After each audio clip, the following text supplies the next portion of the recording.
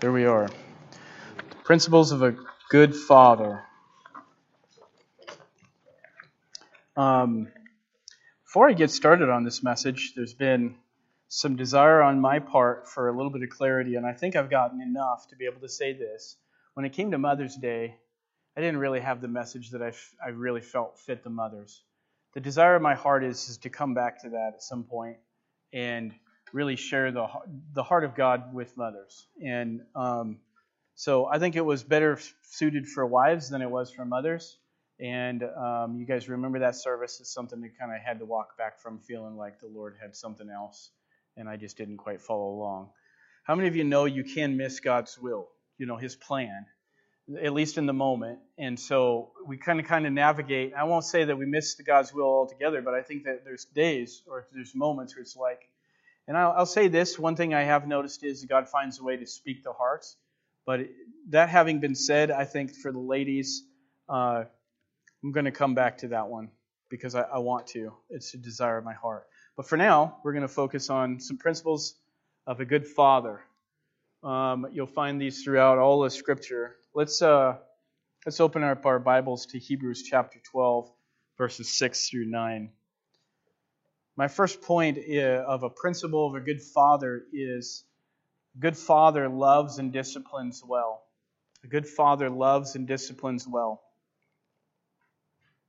I didn't hear any amens out there, but I know you got them.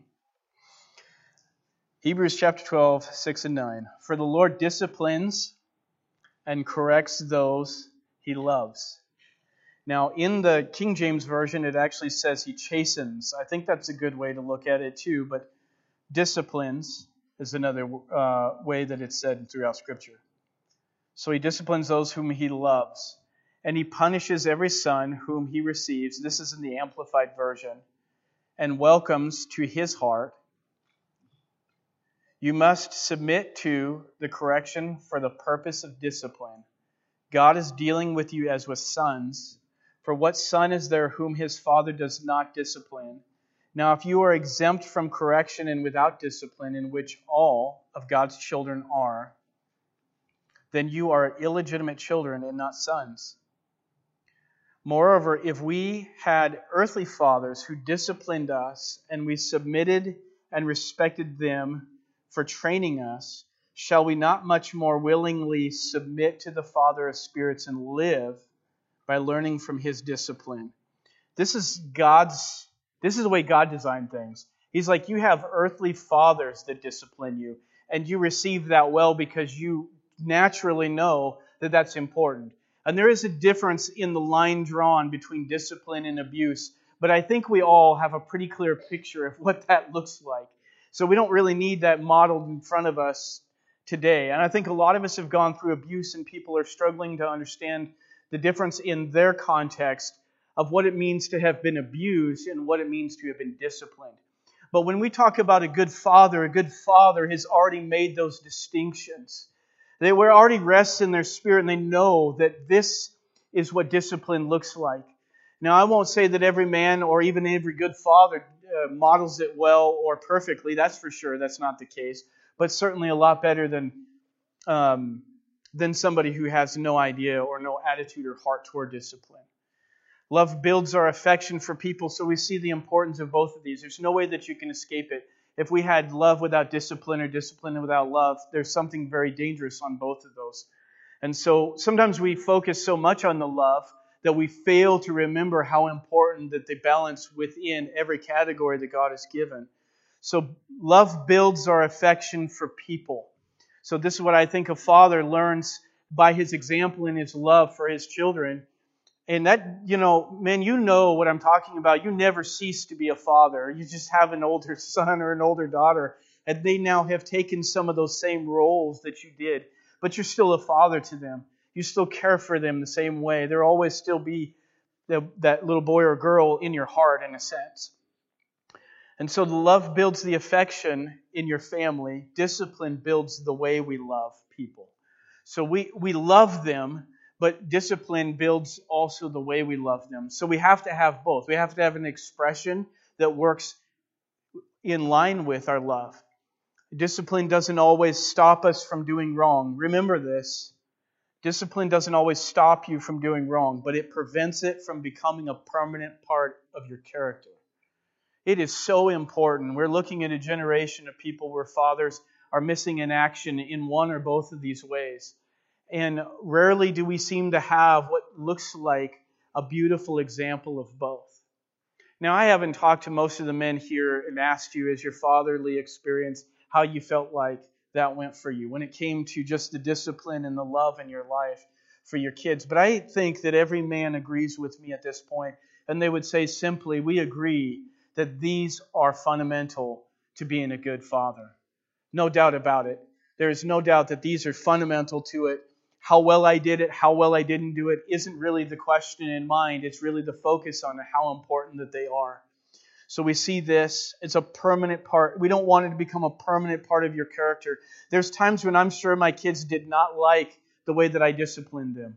How many of us know? I mean, Father, is there any fathers in this place that you said, I never had a situation with my son or my daughter where they had difficulty with the way that I disciplined them? Do I have any hands? I don't. So Joseph's good. He's never had any difficulty with son or daughter.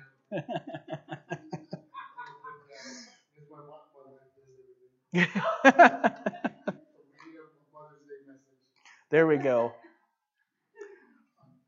Well, I will say this, I think, to go along with that. I think there's a reason why God put men and women together, because usually one of us is deficient in the other one that the other one's more efficient in. So if as men we learn, okay, I'm good at the discipline, but my wife has the love piece of this, learn from her. Learn well from her. A good father carries a deep and inner sense of the importance of both discipline and love. And though he may never feel that he modeled one or both of them perfectly, yet the pursuit of his life will be to get as close to perfection as possible. Please hear me on this when I say that. There's this attitude that, well, if I didn't get it perfect, then I must have failed, and who gives a care? And that seems to be something that we see more modeled in front of us than we do anything else. But the reality is that we never quit trying to strive to get as close to that mark of perfection as possible. And for some people, that seems to be the idea of legalism. Legalism is bound in the idea of trying to be perfect. I guess that depends on the context in which you frame that in. But I think that the reality of is the desire to be perfect is to have the moral response that I ought to have every single time if I could. And when I fail or miss it, I'm going to go back and I'm going to apologize. I'm going to take the fault, and I'm going to come to that here in a little bit. I'm going to take to the fault that I own, and I'm going to repent about it. See, the problem is we have a society right now that doesn't have an attitude of repentance because they can't take blame. You can't wear your blame. And as men, you have to take the blame when you deserve it, when it's yours. You have to discern whether it's yours or not. Because if you don't, you will leave your kids stranded. You will leave your family stranded on the island of this I can't take blame mentality. And when you can't take blame, then you can't receive correction. When you can't receive correction, you can't get any better. Okay, we'll come back to that one.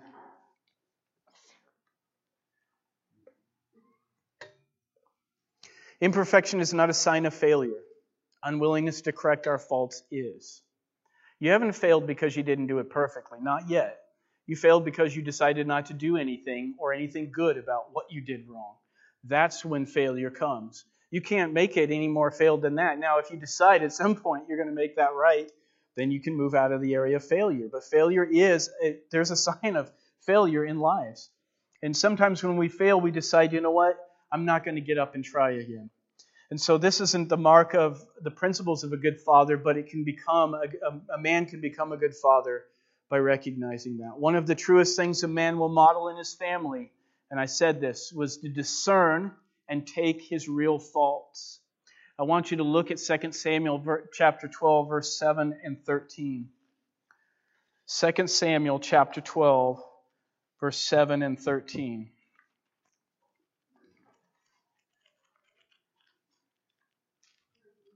How many of you are out there taking notes? We got a few people out there taking notes. Amen. I'm going to say something that's going to catch you here. Okay, 2 Samuel chapter 12, verses 7 and 13. Now, I'm not going to read through the whole story, but I'm just going to read a portion of this. And then Nathan said to David, "You are the man. You remember the sin with Bathsheba. Thus says the Lord God of Israel, I anointed you king over Israel, and I delivered you from the hand of Saul." So David said to Nathan, this is verse 13, "I have sinned against the Lord." And Nathan said to David, "The Lord has put away your sin. You shall not die." Notice this piece of this story. David had committed an atrocity of a sin, one that I don't think any of us in this building can fathom. Not only do I think that you can't hardly fathom it, but I think that if you really start thinking of it, you couldn't name yourself a Christian or a godly man if this was your sin. I think it's that extreme. It's that extreme. And yet we're seeing the fundamentals about the gospel and the realities about the character of God in the story and the life of David in a way that we can hardly understand. But the part that I want to pick out here is that Nathan calls him out. David isn't dealing with himself on this. He's hiding the situation. He's already taken Uriah's wife to be his own. He's already commanded his men to put him out on the field and let him die out on there all by himself. What an evil could ever possess the heart of any kind of a man? And yet that's what took place in David's life. I think if you think of David's position, I think if you realize that he had an authority over a large number of people, he had a reputation in a sense to protect. I think if you begin to realize all of the other pieces that go to this thing, you might realize that you would, as just a natural human being, you might be more prone to fall into this than you realize. But despite all of that, what we have is Nathan calls him out, and then when he calls him out, he deals with him, and then David sees it. David sees it, and he says, "I have sinned." Now he's beginning to own his fault. He's beginning to realize this is the area of life where now I have to take my blame. I have to own up to my own faults. And so even though his sin was cleared, notice that the prophecy didn't say that he's cleared of all struggles. All struggles in your life are over with now that you've repented. As a matter of fact, you're going to have some hard things come into your life and home as a result of this sin. But your sin has been forgiven. Some of us can't rest in the sin forgiven because we still have to struggle through the sin, the struggle of what that sin has caused in life. You have people that are bitter towards you. You have people that will never love you. They have already sealed up in their heart that you are the farthest thing from anybody that they care about in life. That may be the situation in life. And men, you face that at times, and we deal with that. But what I want to say is this. I want to say that even the forgiveness of God should keep your heart tender toward the fact that your sin has caused all kinds of evil within the world. There is a reason why we want to prevent sin. We don't want to just commit sin and ask for forgiveness. There's a reason for its prevention. There's a desire for it. And it's beautiful to see when a man can own up to his own faults. You know, we get in arguments at home at times. And what we realize is this, and I've had these moments in my life where I quit owning up to where my real fault was because I didn't like the atmosphere of the argument. I didn't like the way that it felt. I didn't like the way things were coming across. And so step back and walk away from that and realize, man, I wasn't owning up to my faults. And now that I started thinking about that, I was like, when you think of God's initial work in a life of a human being, where does He start? You know where it really starts? It starts, first of all, in the acknowledgement of that person. And then secondly, it works in the way of repentance. There is no way that unless I own up to my fault that I'm ever going to repent. I'm not going to change my mind and my heart about this thing. I'm not going to confess it to God as an area that I have offended in. I feel like I have justification for it because, and you can put all kinds of thoughts behind the because, but the reality is that I'm not owning up. Now, there's times when you have to be careful for this. The feeling or the atmosphere says take blame for something that you don't have a fault in. Right? Doesn't matter what situation you find yourself in, you find that. So men, you need to learn, fathers need to learn how to discern well where their fault really lies. And when you have discerned that, make sure you do something with it. Do something good. Do something that glorifies God. Bring the place to repentance. And I thought about repentance a lot over years, and you're going to hear me say things about it. But as your mind is altered on the subject completely, doesn't your life change with that too? Don't you change what you do when your mind is completely different on the way this looks? So when I think of it a lot, I'm like, well, I'm implementing new things because I feel differently, because I see it differently. That's repentance. So if there's no implementation of something new, then there's probably not a repentance there.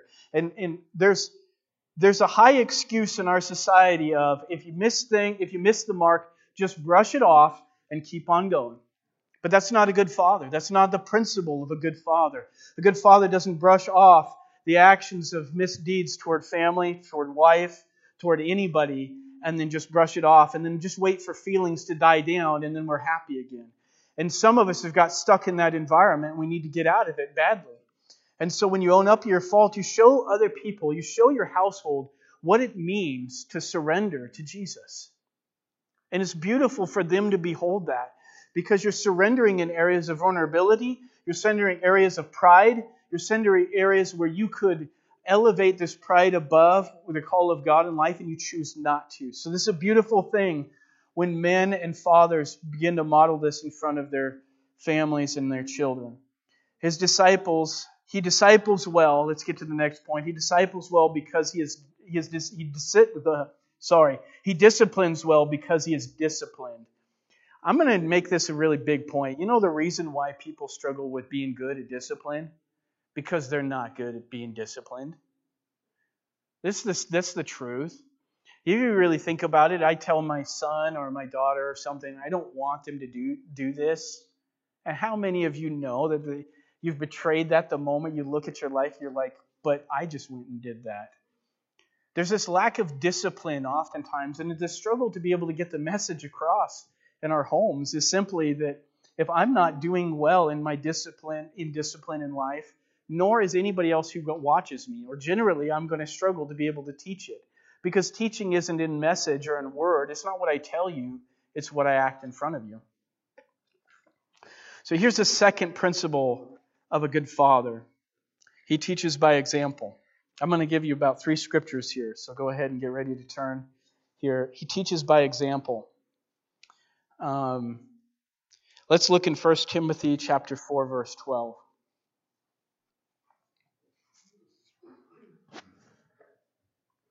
Now this can go good and bad, right?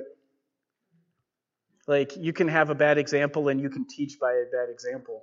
They're like, why did my son grow up to be angry all the time? Well, he saw it in you all the time. Why did my son become gentle all the time? Because he saw it in you all the time. Now, 1 Timothy chapter 4, verse 12. It says this, let no one despise your youth. This was Paul speaking to Timothy. But be an example to the believers in word, in conduct, in love, in spirit, in faith, in purity.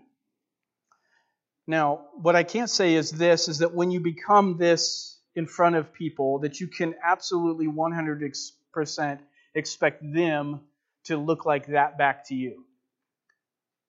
That's not the idea behind it. It is that we model in front of people something that they should be seeing, that they should be looking at. And so a good father always models in front of those that God has given him charge for in his household. He honors them by giving them the conduct that they ought to live out. And there's multiple reasons and layers for that, but that's just really important.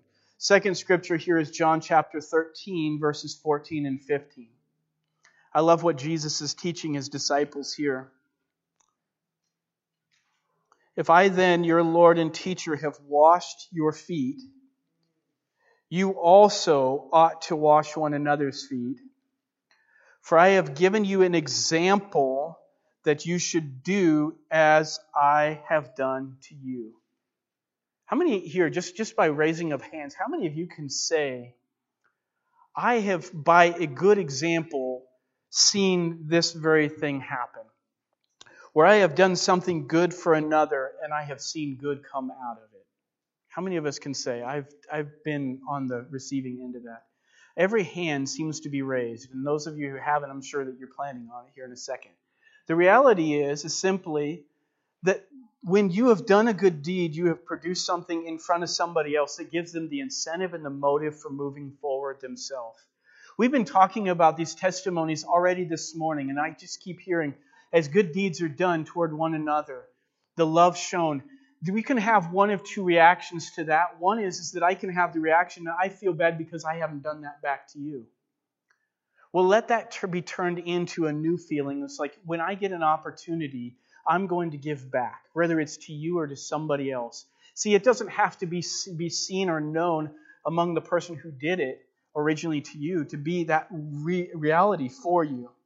And I think this is important because what I want to do is by serving, as a pastor to this church, as a believer in this community, whether I'm in a pastor's position or just a Christian position, I want to serve and touch other people's lives in a way that produces and inspires them to do the same thing.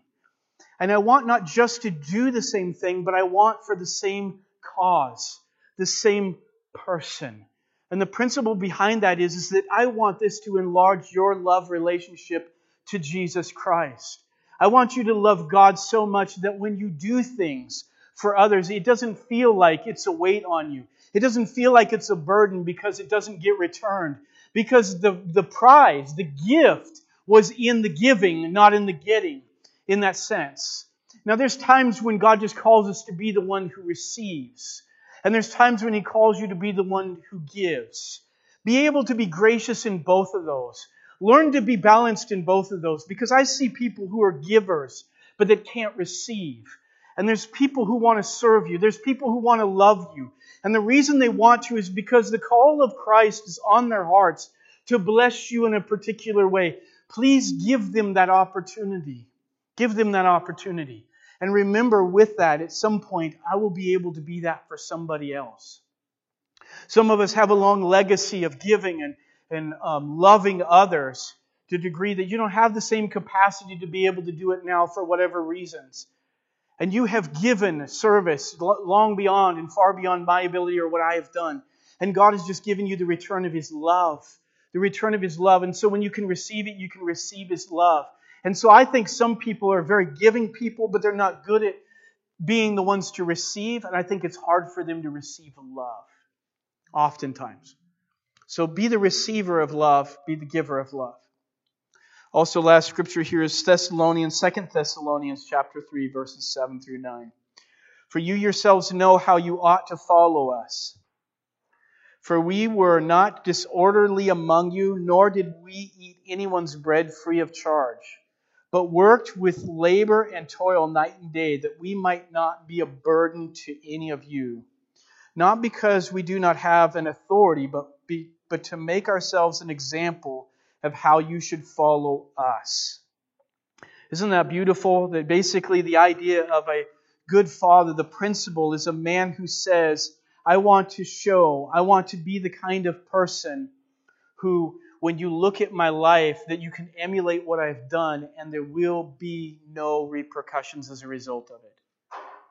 That you will be an honest person, you will be favorable, and you will see that through my life. I asked my son the other day, I said, from a son's standpoint, if I were somebody else asking you, not the father asking you, but somebody else asking you, what do you think from your standpoint is one of the things that makes a good father or a father stand out to you in a good way?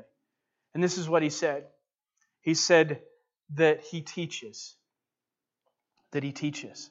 And in that discussion, one of the things that was just so remarkable about that was he had shared with me, earlier on in life, some of the things that you had taught, it was like you did a better job at it. And now that I'm putting it in process and acting on it and starting to live it out, you don't need to do it as much.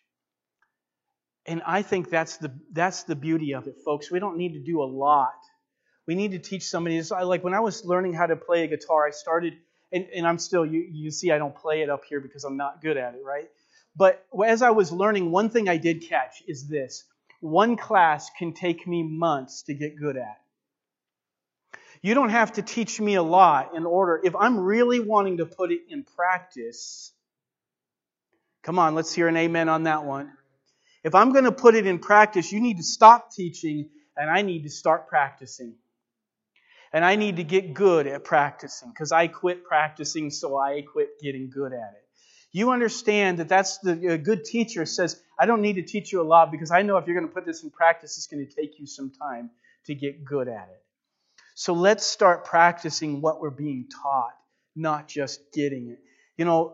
At the end of this message, I hope that, godly fathers, good men are going to go out into their homes and they're going to say, you know what, my sons are old, but I haven't spent time to call them, talk to them. I've been praying for them. I don't know what it is that you want to do to invest into your children again, but reinvest yourself in a new way to start calling the call of love back into your relationship on a deeper level. I want to say this.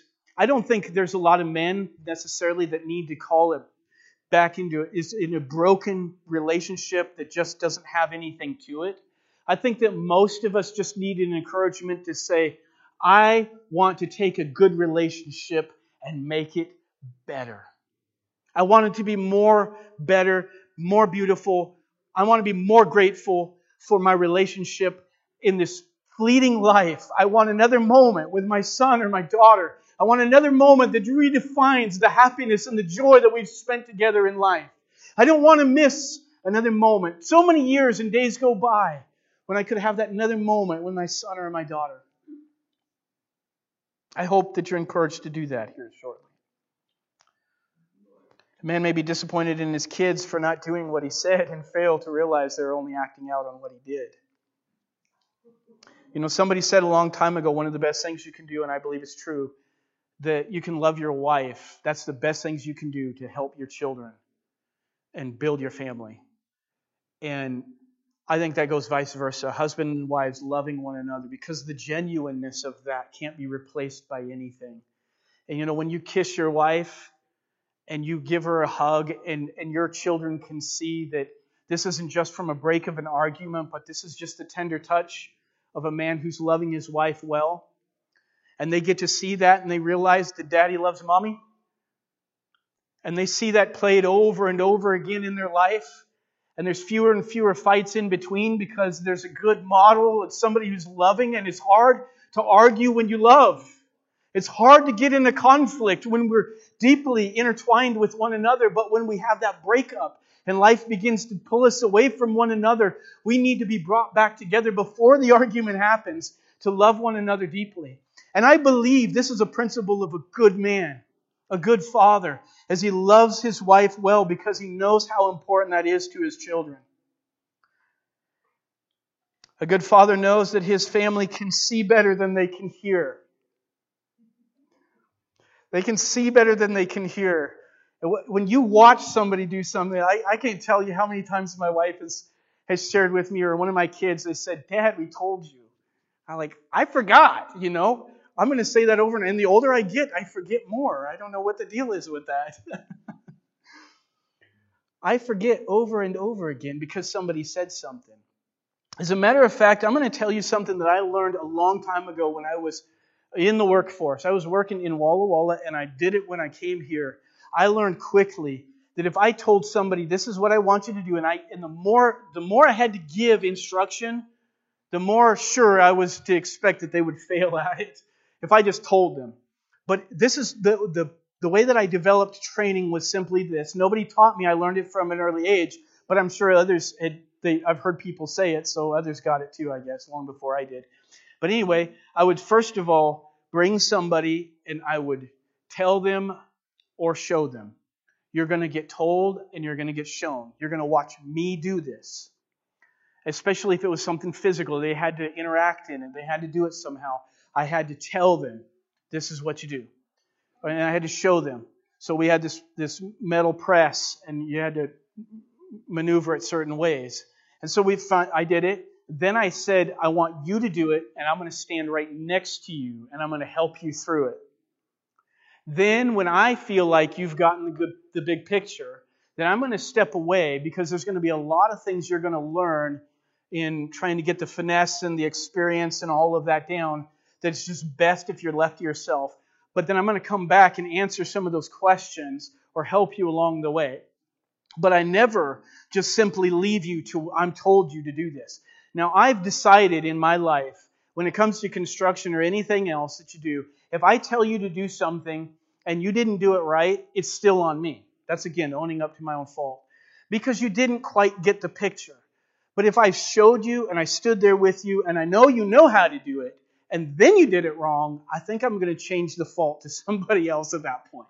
I'm moving this over. It's not mine anymore. So this is huge when it comes to us and our family seeing. How do you pray?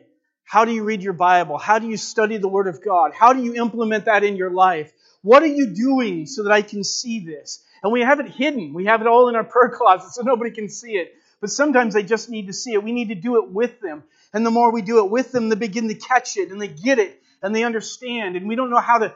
This is one of the things I've realized. You don't teach somebody by telling them. They catch it. And I got it now. I figured it out. I don't know how I figured it out, but I finally figured it out. And you stay with them long enough till they get it. It's a huge principle behind teaching. I think good fathers get that. I think they do. Intention is characterized by actions, and what we say may or may not get carried out, but our actions will be the final proof. That's why, you tell me something, I don't know you're going to do it. I don't know you are or not. But I do know this, that when you finally put it in action, I know now exactly what you're going to do with it. You decided to be inactive or you decided to do something. Action says something that words cannot. It's way bigger. I don't know any other way to say it. Here in Matthew chapter 21, verses 28 through 31, what do you think?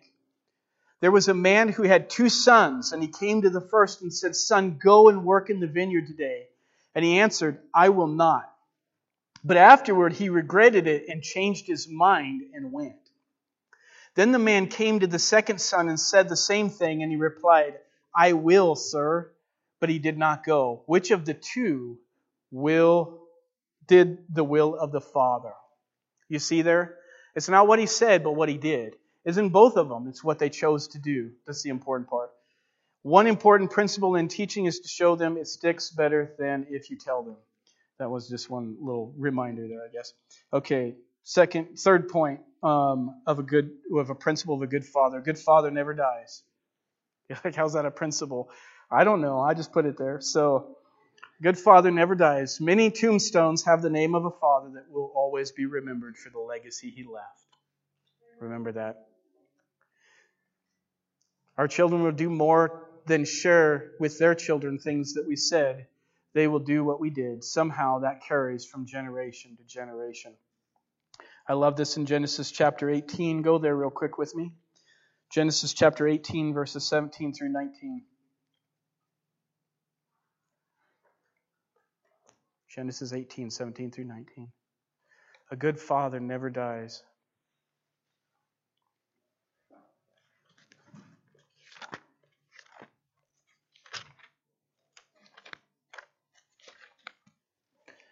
The Lord said, "Shall I hide from Abraham the thing which I do? Seeing that Abraham shall surely become a great and mighty nation, and all the nations of the earth shall be blessed in him.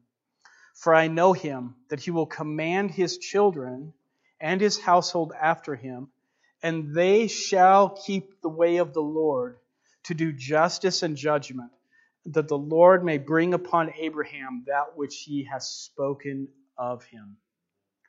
Isn't that powerful? God picked a man, the one we've read about frequently in the Bible, Abraham. He's the father of our faith. It said anybody who basically comes to faith in Christ becomes a child of Abraham. It says that in the New Testament, just so that you know. But I find it very interesting that here the father of the faith, he's basically the first model of real faith that we ever had. And it said that righteousness was imputed unto him because he believed. Now, interesting with this, his actions followed his belief, and we see this written. And God says, "How shall I hide from Abraham?" I'm about to do something that's huge. And what I'm about to do, I'm not going to hide. I'm going to hide from many, but I'm going to make sure that Abraham knows. See, the secrets of God are tucked in the heart of good men, of good fathers, of good women, good people altogether. And what I think is a remarkable principle behind their life that you're going to see is that they have a way of bringing their household into the understanding of the ways of God. They live it out, they're an example of it, they teach it in every way. And so what God is saying is that I know Abraham, that he's faithful to me, and he'll teach that same faithfulness in his own. Regardless of what they do with it, he'll teach it in their own home, in his own home. And that basically he says they will follow in the ways of the Lord. I don't know if that's a prophecy or exactly what, but this is what God's speaking. And this is kind of the framework behind God saying, I'm not going to hide. I'm not going to keep things secret. You know, I think a lot of us want to believe, because I came to faith in Jesus, that God's just going to reveal all of His secrets to me because I believe in Him. But tucked behind that faith is a life. And the life doesn't always measure up to what we say we believe. And so when you put those two together, we begin to put ourselves in a position where God can reveal things to us. That God can take His secrets and He can show them to us. Because it's going to come into a heart that receives them and well lives them out. And Abraham did. And it's amazing, his story and his life. The little things feed the big things. A godly father leaves memories. A father's reason and wisdom will enrich and chasten his children into their adult lives and beyond his own. You know, I say that it will enrich and chasten because it depends on the kid, right? It depends on your sons and daughters. They will either remember your actions, and they will see that your wisdom and your reason kind of chases them through life. And you're like, you don't get to see that. You don't get to know every time that they think about, my dad would have said that. My dad would have done this. My dad would have. They said that I don't know how many times, and you never heard one of them. And all the time you never thought you had an effect upon their little minds and their little lives. But yet in their adult lives, they're still thinking about you. They're still quoting you. You're still on their mind. You just never die when it comes to the understanding or what they remember about you. I want to say this because it goes along with it. Forbearance and patience of a good father tends to leave lasting impressions on his kids. And it has a way of grinding at their long-held rebellion in a way that nothing else can. And it can also ground his well-behaved children in a way that hell has no power to break. You know, your forbearance and your patience. Men, I know that you have. Ladies, you have done this for your children, maybe more than the men have, because most of us have been out there working, right? But in the times when you have, and I think it's especially important for men, because I think the normal picture we get of a man is a disciplinary man. But the man who's disciplinary but has patience and forbearance is a beautiful man, is an amazing man.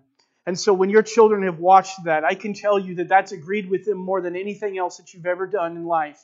And even that sets down in their minds, and that leaves an impression that cannot be overcome. You can't let go of the times when you've been patient with me and I didn't deserve it. When you were there and you were well-mannered toward me and you forbore my evil or my rebellion, and you were there as a model of love to me, and I can't get over that. The rest of my life I'm going to be telling friends and people about how my Father loved me, how He was there for me in times when I didn't expect Him to be. My Father loved me, and He did it when I was at my worst.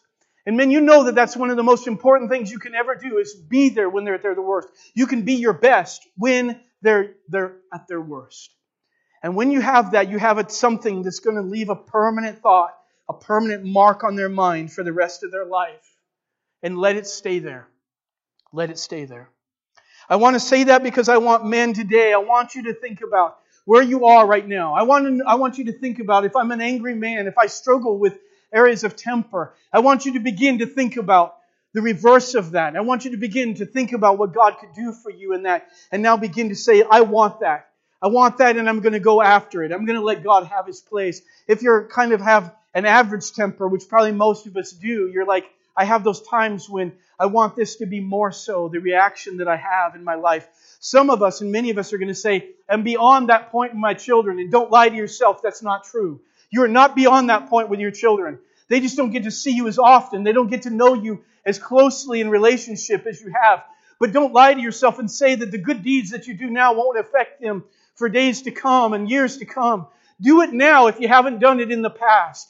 I have friends that are still 40 years old, 30 and 40 years old, and they are still blaming their dads for the lack of something that they didn't do in their life. And I have gotten this impression all along. I believe it's simply this, that they want to see their dad, even now, at 40 years old. Would you just be the man that I wanted you to be all along? The man that you despise yourself for not being.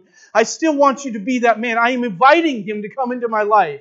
You don't think I am, but I am. I still want you to be there. And somehow in the man's heart, even at 40 years old, he still cries out, will you be my father? Somebody be my father. And I want to pray that you will get that understanding and start thinking, how can I invest into the lives of my children in their old age and in their young age? Don't forget about your investment is still not over with until they're beyond the point of reach or in the grave. You understand what I'm saying? Let's keep going. Let's keep moving forward in it. I think patience is beautiful because patience is it's a whole volume. It's a huge book that nothing else can compare to when it comes to life. A good father is a godly man. That's the last one here. You're like, man, I didn't know this sermon was going to be that long. Amen. Good father is a godly man. A father is not good until he is godly. Make no mistake about it. I don't give a care who you are today. You may say, I'm good. I support my family. I do it in ways that Christians don't. I just say, well, maybe they're not much of a Christian then. I don't know, but I can say this much. I can say that a good man has to be a godly man. Now listen to what Jesus said. This is not James's words. It's not the pastor's words. This is Jesus' words. In Matthew chapter 12, verses 33 through 35. Either make the tree good and his fruit good, or else make the tree bad and his fruit bad. For a tree is known by its fruit. And a brood of vipers, how can you, being evil, speak good things? For out of the abundance of the heart the mouth speaks. A good man out of the good treasure of his heart brings forth good things. And an evil man out of the evil treasure brings forth evil things.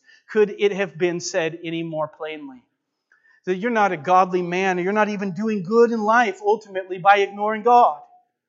You can't have a good life by having God partially on the shelf and partially connected to life. You have to be connected to Him. Jesus made this statement to all people, men and women the same.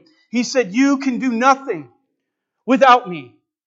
You can't bear the fruit that God has in mind. You may be a patient person, but imagine the kind of patience that you would have if God were connected to that patience. If you had forbearance, the kind of forbearance you would have if God was connected to it. I see good men morally, in a sense, without reflecting on God, but I can only imagine the kind of man that God would mold them to be if they can have that kind of goodness outside of a union and the reflection and the influence of God on their life and the presence of the Lord in their spirit. And so you might say, I see a good man outside of, and maybe you do in a sense, but he's not a good man until he's godly in the way that God intended and created him for. And imagine all of this. You can do a world of good. And if you could live 1,000 lives over and do nothing but good to the people around you, but you ignored the Creator that gave you life and breath. Can you compare that? The evil of that the Creator of the universe is ignored, but the people that He's created are sustained and kept well. I would say, if anything, at best, you could call that partial goodness. But you can't call it indeed goodness by ignoring the Creator. And I can't even say that you can. And the reason I say that is because ultimately, no matter how you put this in picture, when you have the Creator, when you have the God who made everything, and when you have the Creator, how can you take the immenseness of His creation and make that bigger than Him? How can we? By what standard can we make that rule? And then still call ourselves a good person in the midst. And so I think that the defining factor behind that is a godly man is simply, I know that the enormity of Christ is bigger than that. Now, here's the other piece to this. Because as great as good as a man can be, you still find pieces in his life, right? The gospel answers for every single one of those in ways that nothing else can. I failed. I missed the mark somewhere. I asked for forgiveness. I tried to make restoration. And maybe I got that with that family member, but I ignored God on the side? Not at all. Like I put God in the middle of that picture, that while you ignore me, or you decide that you're not going to forgive me, the forgiveness of God will take that man into heaven when your unforgiveness is still there. But I can promise you, you flip that around and that's not going to be the same. There's no way that you can make that work for you. So that's pretty powerful to think about, is that God's forgiveness outrules the world's forgiveness. And remember that. God's forgiveness does. So you're like, I've done everything in my power to do my best. I've done it with tears. I've done it with ambition. I've done it with a heartbreak. I have been everything I can think you want me to be, Lord, with some marks, not perfection. But I think that I've done it well enough that somebody can't say the ruling in court, the plead is guilty, right? And I've done it with all my heart and still I haven't had the results. Your joy, your hope is in the gospel. Your blessing is in your relationship with God. And the fruitfulness of that continues to spring forward. Why can you be faithful to somebody who's still evil towards you? Because of the goodness of God still exploding within your life. It still has to be. I don't know how many of us have relationships with people that are unforgiving towards you. You get what I'm saying? But something that's bothered me, that I've watched Christians do, and it's really bothered me, and I've watched them treat them back bitterly. And you know why that bothers me? I think it bothers me because I don't understand. Yes, I understand why you feel that way. I absolutely get that. I understand why the feeling of your mistreatment hurts me. Your mistreatment is abuse to me. Your mistreatment is harsh on me. And it's making it more and more difficult for me to look at you well. On a human standpoint, I get it. But when you go into this book and you look at the gospel of Jesus Christ, and you have a sense of the enormity of the sins that you've committed against God, and He's forgiven you of every single one of them, how in the world can you hold bitterly toward anybody? How? On what basis?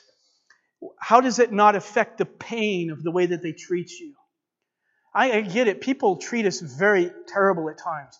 I mean very bad.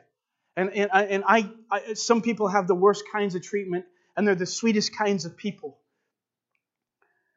But the reason they maintain that sweetness is there's a gospel-centered focus. There has to be. And it's Jesus Christ and Him crucified. So these four principles, I think, among many more, make up good fathers. Good fathers. I think that good fathers have a piece or a part of each one of these in their life. And we're doing everything we can in our power, aren't we, guys? And I think one of the things I want to say is that I think all of us have got kind of a clear picture that none of us are perfect, right? But I think one of the things we're struggling with is this part. How much imperfection am I willing to tolerate? How much am I just going to let go just because? It's easier. Listen to me. At times it can be easier just to just live any way you want. Not if you have good conscience, but at times it can be. You can't release yourself to it. And I want to encourage the men today, the fathers today. I want to encourage you to be these men of principle. I want to encourage you to listen to what I've said and continue to act on them. And I don't think there's a man in this place, this is my feeling, I don't think there's a man in this place that doesn't say, hey, not only what you said, Pastor, I agree with, I could probably preach it as well, right? I think I could hear some men say, I feel that in my heart. I've been wanting and I've been living like that. Maybe many of you could say at different degrees, but I think there's an agreement among men. I want to encourage you guys. I want to encourage you. Keep going. Keep going. Don't let loose. Don't give up. And this isn't just about your families. This is about you. You understand when a man gets to the place in his life that he feels like, I'm done. He gives up on the things that are important in life, and he starts giving up on his family. And the last thing I want in this church, I want men to say, I'm done. I can't do this anymore. You get what I'm saying? I want to encourage you guys, you can. You can. And it's not by your own strength or willpower, and you can't do it the same way you've been doing it, right? But you can do it beyond that. And some of us can keep going with where we have, and we're just going to keep on trucking on and keep doing it. Whatever level you're at, just let the Lord continue to have His place, right? And I want to speak to the guys today, because some of you are like, you feel blame because you feel like some of your kids aren't the way that they should be. And you can own some of it. You're like, I know that this behavior kind of helped add to that. And trying to get past the mental block of what to do with it. You know what I mean? And I feel like that at times in my own home. And I'm like, my kids are fairly young, so I have a lot of time with them. But that time lapses, and sometimes we kind of make the same mistakes over again. And I just want to say this. I want to take the men today, and I want to say, if you're a father and you see you're looking at your children and you're looking at yourself through the lens of your kids, I want you to take some time with the Lord this morning. And I want you to do that for a couple of reasons. One is because no matter how well they perceive you, that doesn't make you that perfect person. And no matter how badly they see you, it doesn't make you the perfectly bad person either. And remember both of those, and take some time for the Lord and settle some of those things in your heart. Settle some of them in your heart. Amen? Okay, so I want to give some time for you to reflect and let the Lord have His time with you. So I'm going to ask my wife and Tina to come up. They're going to share a song with you. And while we are, I'm going to ask you to come to the altar. Spend some time before the Lord.